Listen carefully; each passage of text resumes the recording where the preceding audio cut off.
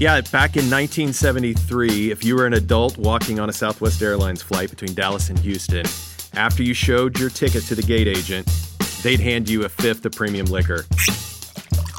Meet Ryan Green, Southwest Chief Marketing Officer. And the liquor in question? Well, that comes from the biggest marketing gamble the company has ever taken.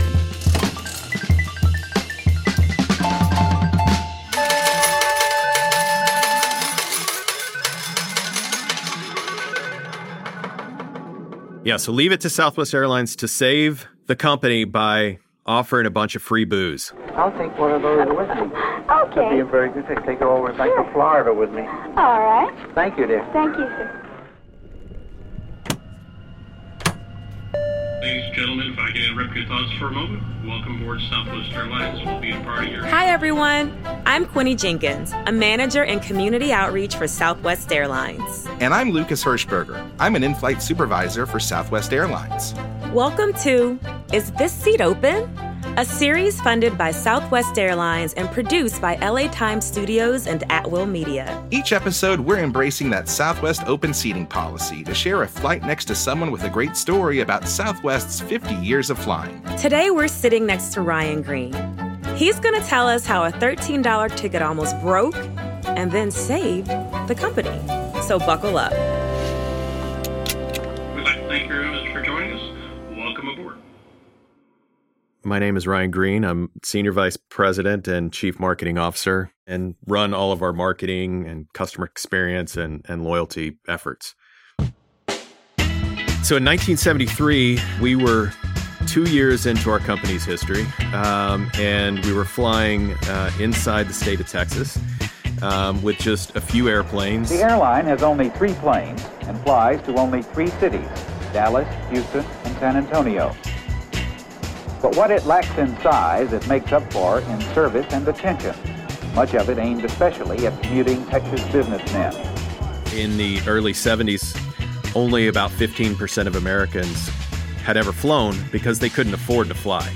And we wanted to change that. We wanted to give people the freedom to fly and get out of their cars and into the air. So we introduced those low fares to really open up travel, expand the market. We were operating on razor-thin margins. There was a time where we actually had to sell one of our airplanes to stay in business and find a way to generate the same amount of money.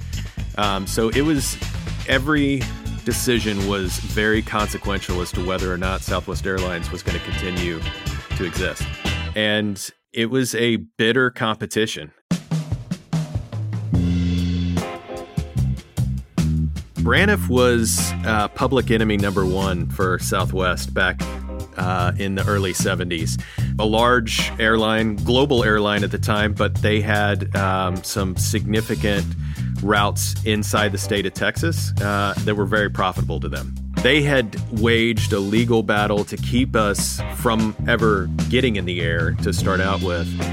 And they had no interest in another competitor like us, like Southwest Airlines at the time, in competing with them on some of their most profitable inter-Texas routes. Despite above-average service in the air, passengers did not start loving Southwest in great numbers until the airline introduced below-average fares at its ticket counters on the ground. We introduced a $13 fare at the time between Dallas and San Antonio. When you drive to Dallas, you spend all those long, lonely hours in a car. And gas alone's going to cost a lot. And that's crazy. We weren't doing very well on that market, and we needed to introduce ourselves, grow demand, and get people on our aircraft. So we put a $13 fare out there. Braniff fought back and put a $13 fare in our Dallas to Houston market. That was just below our break-even point, and it was the only profitable market for us. So we'd be out of business in days if everybody was flying and only paying $13 in Dallas to Houston. The result has been an airfare price war that is big even by Texas standards, and love has nothing to do with it. This was a make or break crisis. The executives huddled late into the night, and once tempers cooled, an idea appeared. what if we give our customers a choice? We said you can either fly for $13 like you can on Braniff, or you can pay our normal fare of $26, and that comes with a gift of a fifth of premium liquor or a leather ice bucket. I have no idea who chose the ice bucket. Southwest figured most of their customers were business travelers flying on the corporate dime. The $26 fare could be written off as an expense, with the liquor going home with the customer. And that gamble paid off. 3/4 of them chose, I'll pay the normal price and bring home a fifth of the liquor. We gave out a lot of liquor. The premium liquor brands were big fans of Southwest Airlines at the time. Evidently, a fifth of premium liquor costs less than $13. So we were able to finesse it just the right way, where we were able to continue to make a little bit of money, and all things equal, it allowed us to turn a profit in 1973. It was wildly successful. It gave people exposure to Southwest Airlines that had never flown us before. And it just began to seed a little bit of loyalty for Southwest Airlines in those markets that we've never given up. And, it showed back then that we knew our customers. I don't know if we could get away with doing a promotion of handing out liquor like that today. But that doesn't mean that we're not constantly looking for ways to break through and introduce Southwest Airlines to people who maybe have never flown us before. As a marketer, I love stories like that. And, I think it's part of what is in the DNA of Southwest Airlines. We're Mavericks, we're upstarts, we try to think like an underdog. And it's born from campaigns and scrappy fights like that from our history. We're spreading love. Thank you, Ryan Green, for sharing this story.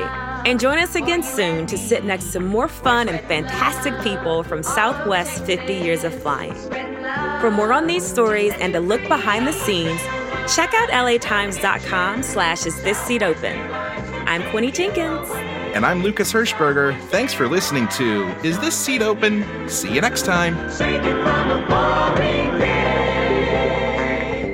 This podcast series is funded by Southwest Airlines and produced by LA Times Studios and At Will Media. The Los Angeles Times newsroom was not involved in the creation of this series.